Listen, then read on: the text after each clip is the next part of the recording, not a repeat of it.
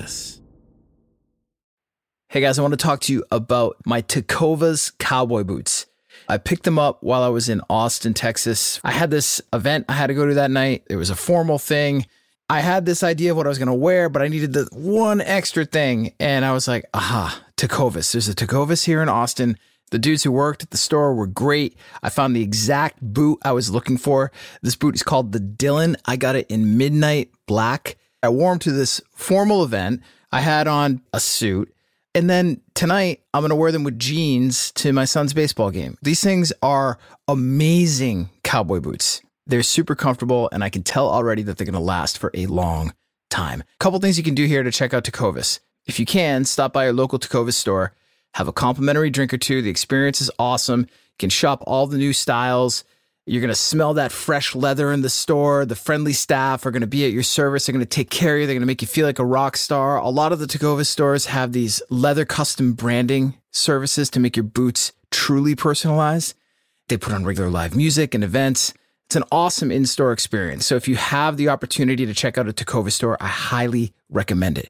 If you can't make it into a store, just visit tecovas.com. That's TECOVAS.com. They offer free shipping on all boots, as well as free returns and exchanges, and they ship right to your door. Go to tecovas.com and find your new favorite pair of boots today. Disgraceland is brought to you by Disgraceland All Access. Disgraceland All Access membership is your chance to support the show and get ad-free listening, an exclusive scripted episode every month, and exclusive bonus content every week, plus access to an always-on chat with me and your fellow discos. Visit disgracelandpod.com/membership or just click on the link in the show notes for this episode. Disgraceland is a production of Double Elvis. Heads up, guys. In this episode, there's a lot of talk of the mid-century concept of cool, as well as about heroin. It should go without saying that there is nothing in this episode that is an endorsement of that drug, or any drug for that matter. But you're smart enough to know that already. All right, let's get into it.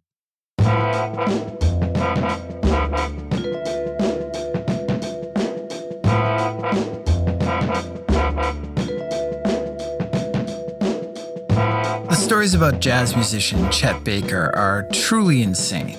He was a natural, gifted musician with a mile-long rap sheet. He was worshipped by beautiful movie stars and both loved and loathed by serious jazz contemporaries. He was heavily addicted to heroin and made heavily addictive music. Chet Baker, with his overtly romantic style of playing and singing, coupled with his matinee idol good looks, was called the James Dean of jazz. He was also called many other things: gifted, junkie, angel, scammer, cool, stupid, charming, abusive, beautiful, and a rat. He was indeed all of these things, and he did, of course, make great music.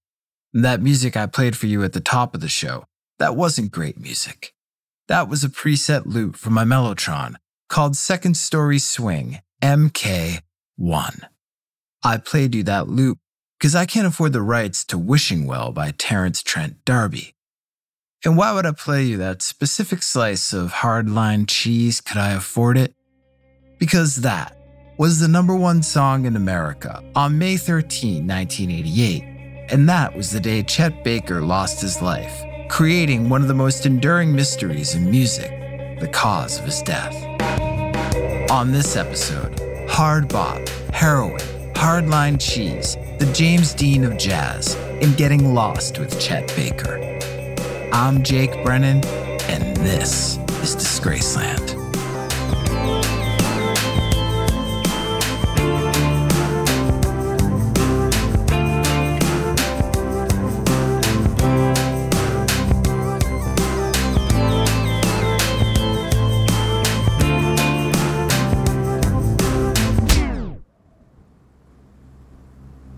The smack to the mouth stung, but he said nothing.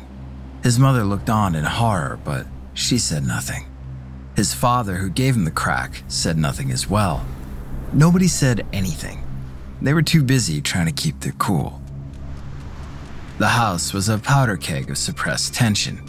The tension was always there, just like those Oklahoma clouds. They never seemed to pass.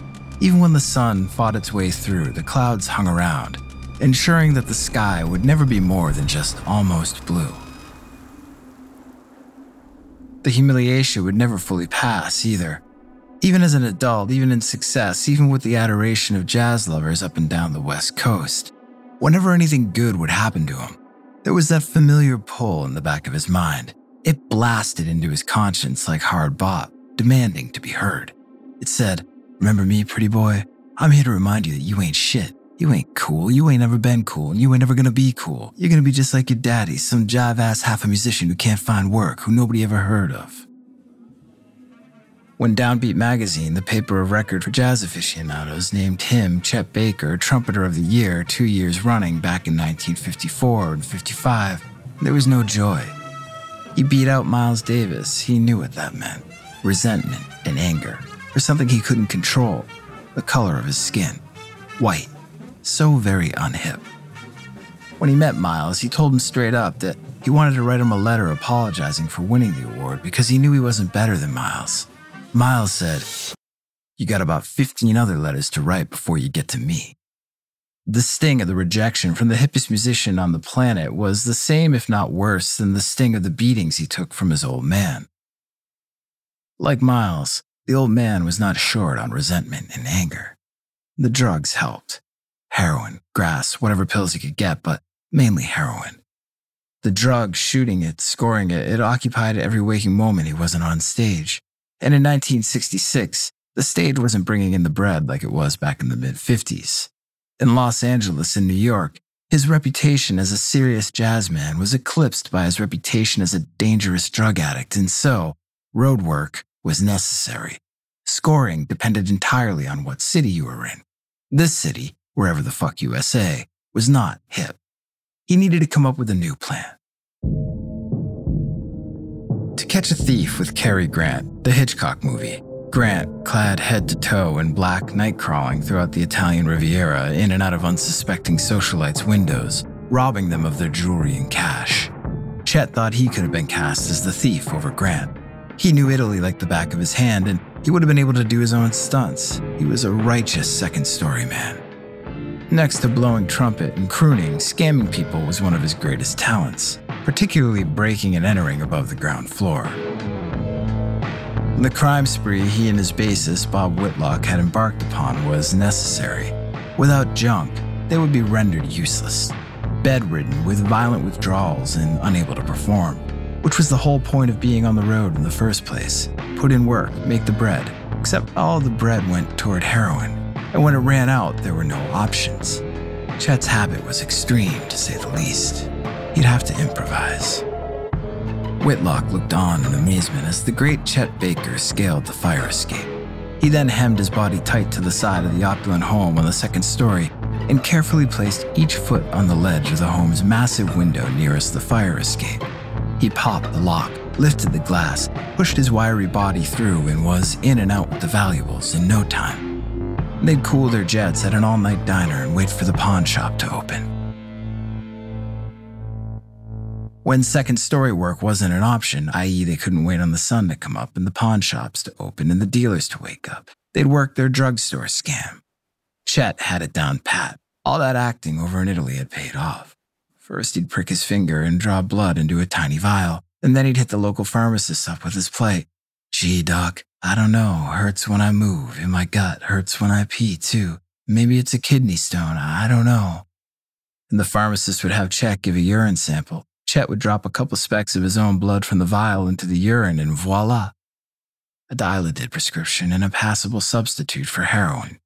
The scam didn't end there. While Chet was performing his little one-act on the good doctor, Whitlock would sidle up to the counter all nonchalant and work his charm on the nurse, and if she was easily flattered, which was usually the case, he would manage to get his sweaty paw on the doc's prescription pad, and from there, it was off to the races. But it wasn't always about the drugs. In the beginning, it was about the music. Chet Baker was a lot of things. Stupid might have been one of them. There was little thought that went into his playing. When people who knew him as a man and as a musician speak of him, they almost always reference his natural talent. The music seemed to flow right through him, often at lightning speed and in tight, perfectly natural, impeccably timed phrases. It was a style that other jazz trumpeters practiced rigorously to achieve, but none of them ever saw Chet practice. He'd just show up and blow. He cared, but not enough to rehearse, or so it seemed. And this detachment, along with his natural talent and striking good looks, lent an air of cool to Chet Baker's persona that wasn't previously seen or heard in any musician, anywhere, in any genre. In the 1940s and 50s, for jazz musicians and fans, particularly those being swept up in the thrill of a new type of jazz called bebop being vanguarded by the great jazz musicians Dizzy Gillespie, Charlie Parker, and the aforementioned Miles Davis, the concept of cool meant you were different. You were apart from the rest of society. Cool was a way of life. Cool, it was said, meant that you get done in a sentence what somebody else would get done in a paragraph. Cool was an economy of effort, in life and in one's playing. Miles Davis was cool. Cool was ice. Cool was intellectual. Cool was black. But Chet Baker was warm. Those soft eyes and romantic melodies. Chet was a lot of things, and intellectual was not one of them, and Chet was white. Yet Chet was still somehow cool. Charlie Parker said so. And Charlie Parker knew from cool. He, along with Dizzy, Miles, drummer Max Roach, and pianist Bud Powell, were among a handful of musicians on the East Coast who were literally revolutionizing music, taking swing music and pop standards and ripping them inside out, preserving little of the original compositions. These players would demolish the song's melodies, using only the chord progressions as their road forward, upon which they would blaze manic, furious improvisational melodies and solos. And bebop horn players blew hard. The great Louis Armstrong, the father of jazz, had no idea what he was listening to when he first heard it. Few others did either. Only those who were cool got it. It was a badge of honor, a sign that you were cool if you were into bebop. Shooting heroin further cemented your status. Bebop musicians, Charlie Parker especially, were largely hardcore, savage junkies. Heroin took one's disaffected attitude toward life, toward society, toward everything, and rooted it into something real and dangerous. Nothing signaled to the straight world your hipness, your otherness, more than your heroin habit. It blocked out the harshness of white, conformist, post-World War II America and heightened the only part of the day that mattered, the only part of the day that you weren't high on narcotics, when you were on stage, tearing apart tradition on the icy cool wings of improvisation. In the early 50s, the only thing cooler than being into bebop and being on heroin was being black. Chet Baker did not play bebop, he played straight. Chet Baker was not on heroin. His drug at the time was reefer, and he was, again, obviously not black. He wasn't even from the East Coast. He was from the not very bebop West Coast. Yet that didn't stop Charlie Parker from hiring Chet Baker on a West Coast stint in 1952. Such was Chet's immense natural talent and disaffected cool charisma. After Parker's engagement had run its course, during which Chet further proved himself to his hero by personally scoring dope for him on a regular basis, Parker called Dizzy Gillespie back in New York. His message was short and to the point. You better look out. There's a little white cat out here who's gonna eat you up.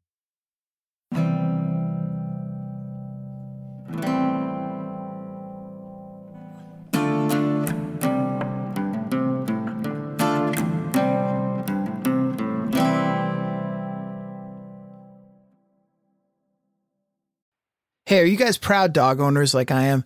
You ever wonder why so many dogs are suffering from health issues? Actress Katherine Heigl, you know Katherine Heigl from Knocked Up, she's helped save over 16,000 dogs through her foundation. And she says that she's seeing more issues with dogs' joints, odors, and health than ever before. After doing a ton of research, Katherine feels that there's one place that we can all look to improve our dog's health, and that is their food. Many dog foods can actually create toxins that can be wrecking our dog's health. Okay, and this is true even for many of the premium dog food brands. However, by just adding a few special superfoods to our dog's diets, we can see huge transformations in their health. Katherine Heigl has already done this. She's made a video about it. You guys need to watch this video. It's a 20-minute video explaining step by step how anyone can do the same thing to see incredible changes in their dog's health. This worked amazingly for my dog Dusty. I'm noticing more energy, healthier skin, healthier coat. Dusty's coat looks fantastic. If you want to keep your dog healthy and happy, go to badlandsfood.com/disgraceland and watch Catherine's video right now. Again, that's badlandsfood.com/disgraceland. Hey Discos, it's Jake here. Thank you so much for listening to Disgraceland. Your support truly means a lot to me, and it's because of you that my team and I are able to make this show. If you want more Disgraceland, if you want more regular interactions with me and the community of Disgraceland listeners, or if you simply want to listen to the show ad-free, go to disgracelandpod.com/membership or just click on the link in the show notes for this episode. For just $5 a month, you can listen to every episode of Disgraceland ad-free. Plus, you'll get one brand new exclusive episode every month. You'll also get weekly unscripted bonus content, special audio collections, and early access to merch and events. There are 2 ways that you can support the show and become a member at disgracelandpod.com/membership. You can sign up using Patreon and listen to the show ad-free on Apple, Spotify, and most other major podcast platforms. And Patreon members also get access to all the other perks of membership and an always-on chat where I'll be interacting with you and diving deeper into the world of Disgraceland. But maybe you're currently an Apple Podcast subscription listener and you want to just tap into all the bonus audio content and ad-free listening that we're offering. We're also offering this membership as a premium channel on Apple Podcasts. However you choose to join, all you got to do is go to disgracelandpod.com/membership. Support the show for just $5 a month, $5, or sign up for an annual plan and get 2 months free. Come join me and your fellow discos at Disgraceland All Access by visiting disgracelandpod.com/membership.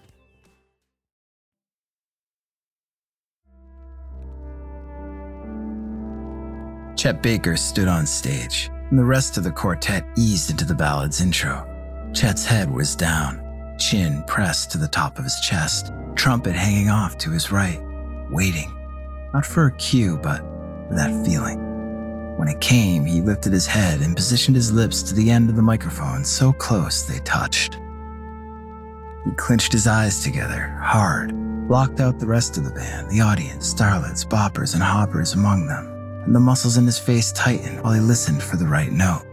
It was there, and then it was gone. Lost. Stone still, he waited for the chord progression to loop back around, for another opportunity to ease into the romance afforded by what was one of his favorite melodies. When it came, he opened his mouth to sing in a whisper, so vulnerable, it stunned the audience into silence, for fear of what any unintended distraction on their part might do to the beautiful and wounded artist on stage. His trumpet playing may have been natural, but his voice was much affected, though in such a way that it seemed, of course, natural. Chet Baker knew what he was doing. As a horn player, he knew about controlling pitch, so as a singer he was able to manipulate the pitch of his own voice, a concept that likely never occurred to traditional singers.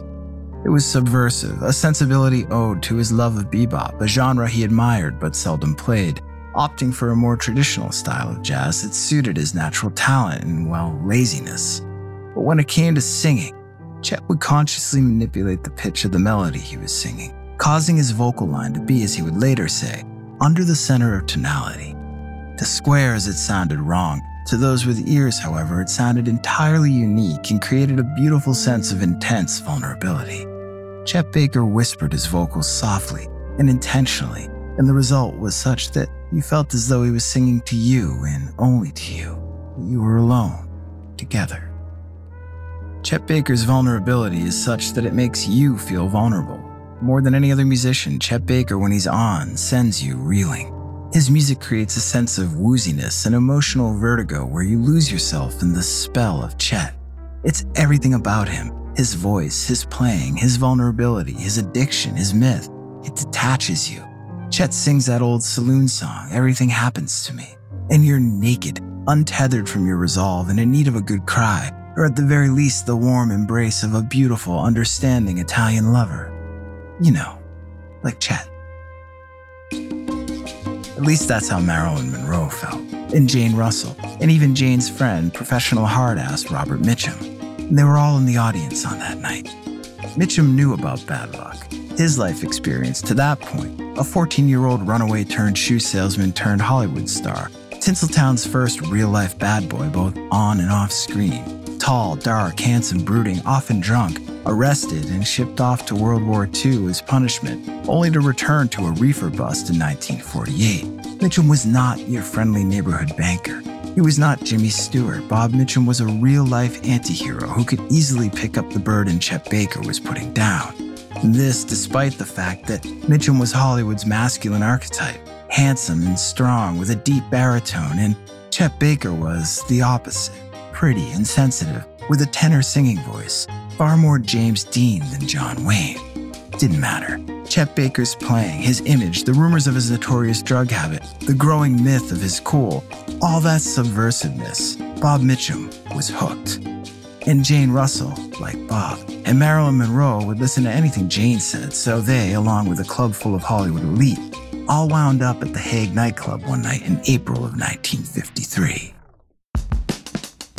So too did Detective John Edward O'Grady, scourge of hoppers, bobsters, and jazz heads throughout Los Angeles. Dangerous musician and celebrity drug addicts like Robert Mitchum and Chet Baker were public enemy number one for O'Grady, leader of the LAPD narcotics squad, who had pledged that the, quote, dream of his life was, quote, protecting society against the creeping menace of drugs. To O'Grady, being a narcotics detective wasn't a job, it was a crusade. He cast himself into his own starring role as savior to the good, straight, hard-working people of 1950s Los Angeles. He wore his crew cut high and tight. He wore his dark sunglasses inside and out, and he wore his pearl-handled revolver proudly on his hip as he patrolled Hollywood Boulevard, calling himself the ball-busting Sergeant O'Grady, the big-time Big O, Daddy-O, the most feared cop in the city, the meanest motherfucker on the force, scourge of the drug scourge, and he hated Chet Baker as much as he hated Bob Mitchum.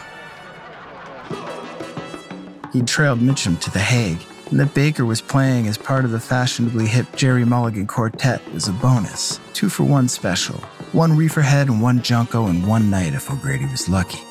He and his men positioned themselves as inconspicuously as they could within the crowd, which is to say, not very conspicuously at all given their square haircuts, white socks, and black shoes. But it didn't matter. O'Grady had a devious play. With the band distracted on stage, he dispatched some of his squad to Jerry Mulligan's house, where they entered without a warrant, and intimidated Mulligan's and Baker's girlfriends into giving up whatever illegal drugs they had, which was marijuana, which at the time in California carried a stiff prison sentence. O'Grady's men brought the girls back to The Hague, and after the set, they wrangled them and their musician boyfriends into the backroom office to grill them on where they kept their stash. Chet Baker played it cool. Jerry Mulligan, perhaps in the throes of a heroin Jones, broke down crying. O'Grady noticed the track marks on his arms. He and his men drove the musicians and their girls back to Mulligan's for a proper search, again without a warrant, and scared Mulligan into giving up his works and his heroin stash, and they were all busted. The following day, the headline from the Los Angeles Mirror screamed, "Hot Lips Bobster, 8 and 2 wives jailed, nab dope." The headline and article were accompanied by a photo of Chet Baker, who, of course, looked undeniably cool. We'll be right back after this word. Chet skated from the bust. It was Jerry Mulligan's dope, after all. Jerry went to jail. Chet felt invincible. He was the great Chet Baker, the coolest daddy-o, so cool that Hollywood opened its arms for real. Chet made his acting debut in the war film Hell's Horizon. Then he was offered a movie studio contract. The idea was he'd be the next Sinatra by way of James Dean. The James Dean of jazz, baby. A new type of screen star, but Chet declined. Movie stars were decidedly uncool compared to jazz musicians. He'd continue to blow for his bread. After filming for Hell's Horizon wrapped, Chet hit the road. Carnegie Hall in New York with Dave Brubeck. The staunch East Coast jazz critics bucked. Movie star Jasmine didn't play. Chet banged more dope into his arm. In Boston, Chet allowed a young jazz pianist, Dick Twardzik, to sit in with him, and afterward, Chet Baker would never be the same. Dick Twardzik's playing seemed to embody, well, everything. It was steeped in classical yet unafraid to flirt with the avant-garde. His approach to harmony was unmatched. Emotionally, it was deep and cutting, and his playing incredibly soulful. He achieved a trance-like state on stage. His whole vibe as a musician, as a man, smacked of euphoria. Chet Baker was in love. Dick Twardzik was everything he was not. Chet was soft, his music was, as he was, approachable. Dick was hard, mysterious, an Egon Schiele portrait come to life, sprung from the cafes of Paris in the 20s. A long way from Chet's Oklahoma. Chet was a simple melodist, Dick a complex harmonist. Immediately, Chet loved playing with him. Dick was going to forever change the face of jazz. Everyone knew it, and it lent an extra air of cool to Chet Baker. Chet was hip squared with Dick on stage with him. And off stage, Chet vibed all over Dick's personality. Dick compensated for Chet's shortcomings. He fulfilled something in Chet. Those who knew Chet Baker best, his longtime girlfriend later in life, Ruth Young, swear Dick roused Chet's latent homosexual feelings. And of course, Dick shared Chet's fascination with heroin. The euphoric highs Dick achieved with his playing seemed to Chet to only be possible through junk. Together, the two collided into their own kind of lost chord, heroin harmony. The stint in Boston only lasted a matter of days, but Chet felt he had made a friend for life. He left Dick behind and continued his tour. Dick remarkably got clean, completing rehab and kicking junk altogether. But before the year would end, Chet Baker came calling with an offer for Dick to join his band on a tour of Europe. Dick accepted. Dick's girlfriend knew in her gut that it would be the last time she would see him alive. She was right. It took literally minutes upon his departure with Chet and the rest of his band for Dick to succumb to that old habit. In no time, he was hooked again. On the night of October 20th, 1955 in Paris, Dick Twardzik played his last gig with Chet Baker, the last gig of his life. He returned to his hotel room, locked his door, and proceeded to jack a gluttonous amount of junk into his arm. When they broke down the door and found him the next morning, the needle was still sticking out of his arm. He was 24 years old, dead and blue. Chet was in shock. Those who knew Dick, including members of Chet's band at the time, were angry. Chet's then drummer, Peter Littman, had his own version of what happened, and it involved Chet going back to Dick's hotel room with him, shooting up and bailing in a panic after Dick began to OD. Concerned about more bad press and his already dwindling career opportunities, Chet Baker, Littman alleged, ran out on a dying friend.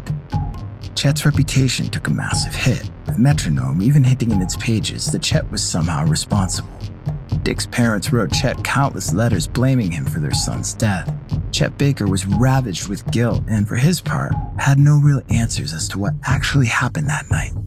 Unbelievably, he claimed, among other things, that he was actually clean at the time and had no awareness of Dick's habit. Chet gave numerous accounts to different people over the years, each eventually arriving or hinting at Chet somehow being the victim. Chet Baker, forever cast as the lost, lovable loser in his own saloon song. Regardless of who was to blame, loss crushed Chet Baker. He returned to America to find work, to New York City, the heroin capital of the world. And there was little work for him upon his return, and the only people who cared about Chet Baker's arrival in New York City were the drug dealers at the Five Spot nightclub. Dirty Nick, Johnny E, Slim, and Ray with the blonde hair. Serious bebop heads were preoccupied downtown with Miles Davis, who just released his incredible album Miles Ahead, as well as with the now legendary East Village live residency of Thelonious Monk and John Coltrane. They could care less about some white West Coast trumpeter who made more headlines with his drug use than he made heads turn with anything resembling innovation. Chet skulked in the shadows, hustled dope on money borrowed from friends or took it on the arm from the dealers. But when the goodwill at the Five Spot would dry up, he'd hit Hanson's drugstore on 51st and 7th to score. And that is, only if he could pry the attention of the dealers away from comedian Lenny Bruce, who'd set up shop in the back, his own private clubhouse, a drugstore. Lenny Bruce may have been ahead of his time, but his sense of place was beyond brilliant. For Chet Baker, not so much. There was another heroin bust, and then another. Baker, to satisfy the judge, committed to cleaning up in a legendary rehab facility in Lexington, Kentucky. He made good on his promise, moved right back to New York, settled in with a prostitute friend named Pixie and her street hustler roommate, and quickly got back on the horse again. Remarkably, with his reputation in near tatters, some of the greatest jazzmen of the era agreed to a recording session with Chet. The great pianist Bill Evans and incredible guitarist Kenny Burrell among them. Chet was something approaching professional in the face of these modern-day giants, and he delivered, creating one of his best studio albums, 1959's Chet. But the creative success was unsatisfying. His demons, be they driven by the guilt and shame of Dick Twardzik death, the rejection he felt from the hardcore bebop set, the sting of his father's abuse, or just his own reckless detachment, were going to get the better of him. And Chet Baker was determined to lose himself. 1959, 116th and Lenox, Harlem, the spot to cop. The junkies knew it, the dealers knew it, and the cops knew it too. They also knew that if you were white, you stayed far away from this corner in Harlem. Chet Baker apparently didn't know this, or didn't care, or was too stupid to understand. Either way, he was an easy mark, and he was busted. While on bail, he went back uptown to Harlem to score, and of course, he was busted again just 2 weeks later. Rehab this time would be received only at Rikers Island. East River Detox. Welcome to hell, shitbird. Chet cleaned up. He had to in order to survive. Kicked, worked out, got himself back into shape, and because of his physical attractiveness, he did what was necessary to survive. In a racially divided 1950s prison, Chet Baker, in order to avoid the notorious Rikers booty bandits, the rapists who congregated in the prison showers, where so much forced sex took place that the stank of semen was constant, moved into a black inmate cell, a much larger black inmate. Chet then began hanging out exclusively with black inmates. One inmate later recalled that Chet would hang in the yard and stretch out for some sun, laying his head in his roommate's lap, staring lovingly up into his eyes. Chet's friend, Jack Simpson, recalled that upon release, Chet remarked that his roommate protected him, loved him, and that, quote, he would have fucking died for me. Chet Baker survived Rikers, but now free, the question was, would he survive himself?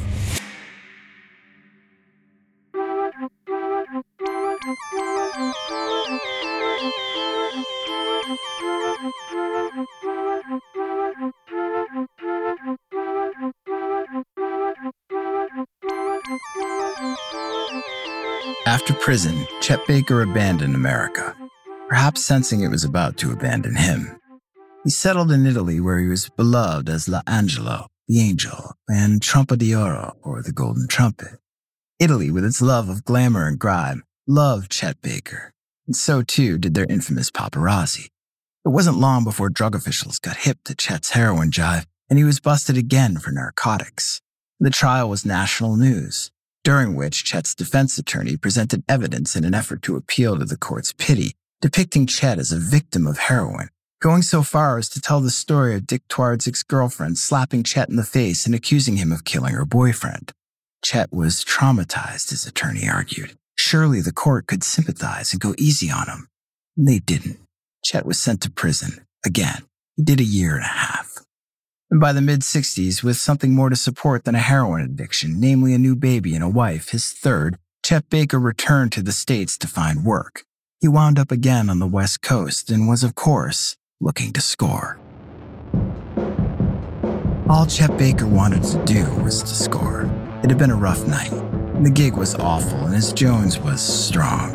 It was early morning. San Francisco was waking up. Chet hit the CD Hotel in the Fillmore to cop. In the hallway, he came upon the dealer. Chet gave him the knowing nod, and the dealer just stared at him. And then, according to Chet in numerous recountings of the story, 5 guys came up behind the dealer from the back of the hall. And the dealer said nothing, just walked backward. Chet turned to run, and the 5 dudes broke into a sprint. Out the door, onto the sidewalk, one of them got his hand onto Chet's shoulder in mid-sprint and spun him around. Chet maintained his balance, caught a fist to the grill. He swung back toward them while continuing to move backward.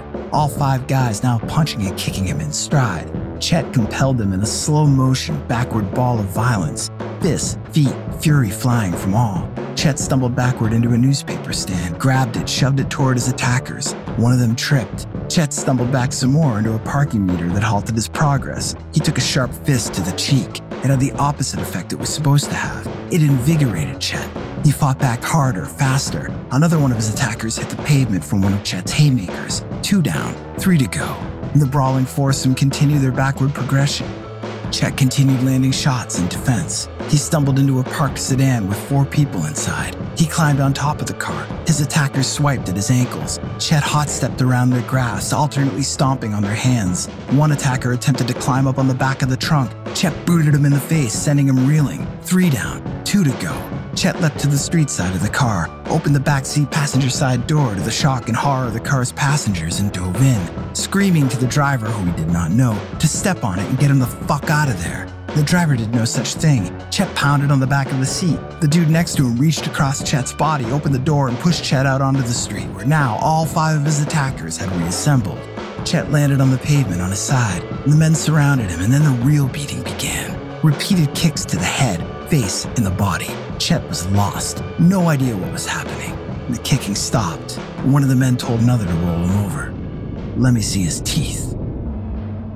Chet was rolled onto his back, his face a bloody mess. Barely conscious, his head rolled to his side, his cheek on the pavement. One of the attackers anchored his left leg solid into the ground, pulled his right leg back and hauled off, and with all the strength he could muster, kicked his foot straight into the trumpeter's mouth, shattering his teeth. When they found Chet Baker, he was passed out in a pool of his own urine and vomit. His teeth were shattered. All of them were so badly damaged that the ones that didn't remain were required to be pulled. A trumpeter can't blow his horn without his teeth. The shape of a trumpeter's dental structure, their embouchure, accounts for part of the player's delivery. Without teeth, it is near impossible to play a wind instrument. Chet Baker was done, and as far as the dealers in San Francisco were concerned, this was a good thing. Chet was suspected of being at best a scamming junkie who couldn't make due on his debts or promises, and at worst a rat who was selling out fellow junkies and dealers to the cops in order to avoid arrest and more jail time. Whoever was behind the beating of Chet Baker knew what they were doing. Want to get payback on a dirty trumpet player? Take away his teeth. Chet spent the next 3 years of his life pumping gas in California, 7 a.m. to 11 p.m. The hardest work of his life, he would recall. Eventually, he put the scratch together to get dentures. He wanted back in. Dizzy Gillespie put together some work for him in New York City, and the rebirth of Chet Baker had commenced.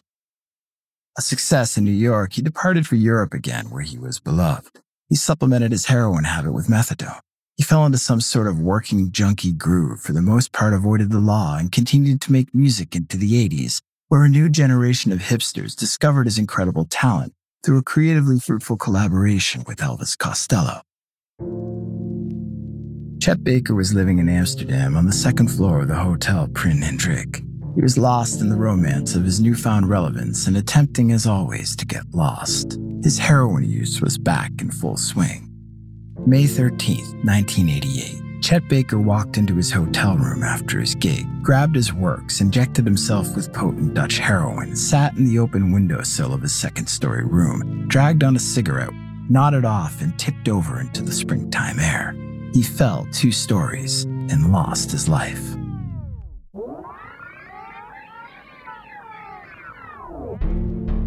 May 13th, 1988. Chet Baker walked into his hotel room after his gig, grabbed his works, injected himself with potent Dutch heroin, sat in the open windowsill of his 2nd-story room, dragged on a cigarette while the dealer he'd scammed burst through his door to push him out the window. He fell 2 stories and lost his life.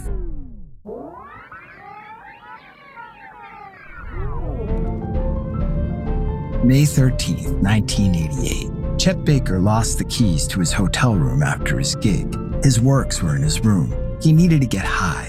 He deployed his 2nd-story man skills, climbed out of his neighbor's window onto the balcony, attempted to cross over onto his own balcony and lost his footing. He fell 2 stories and lost his life. Either way, Chet Baker was dead. Lost, finally, for good. Remarkably, he'd made it as long as he had to the age of 58. The mystery surrounding his death survives as part of the myth of his cool. Nodding off and falling out of the window and being shoved out of the window by an angry dealer are the 2 stories that get the most traction. But in reality, the story about Chet clumsily losing his balance while trying to scale the balcony is corroborated and likely the most plausible, if not the least romantic. So uncool. Such a disgrace. I'm Jake Brennan, and this is Disgraceland.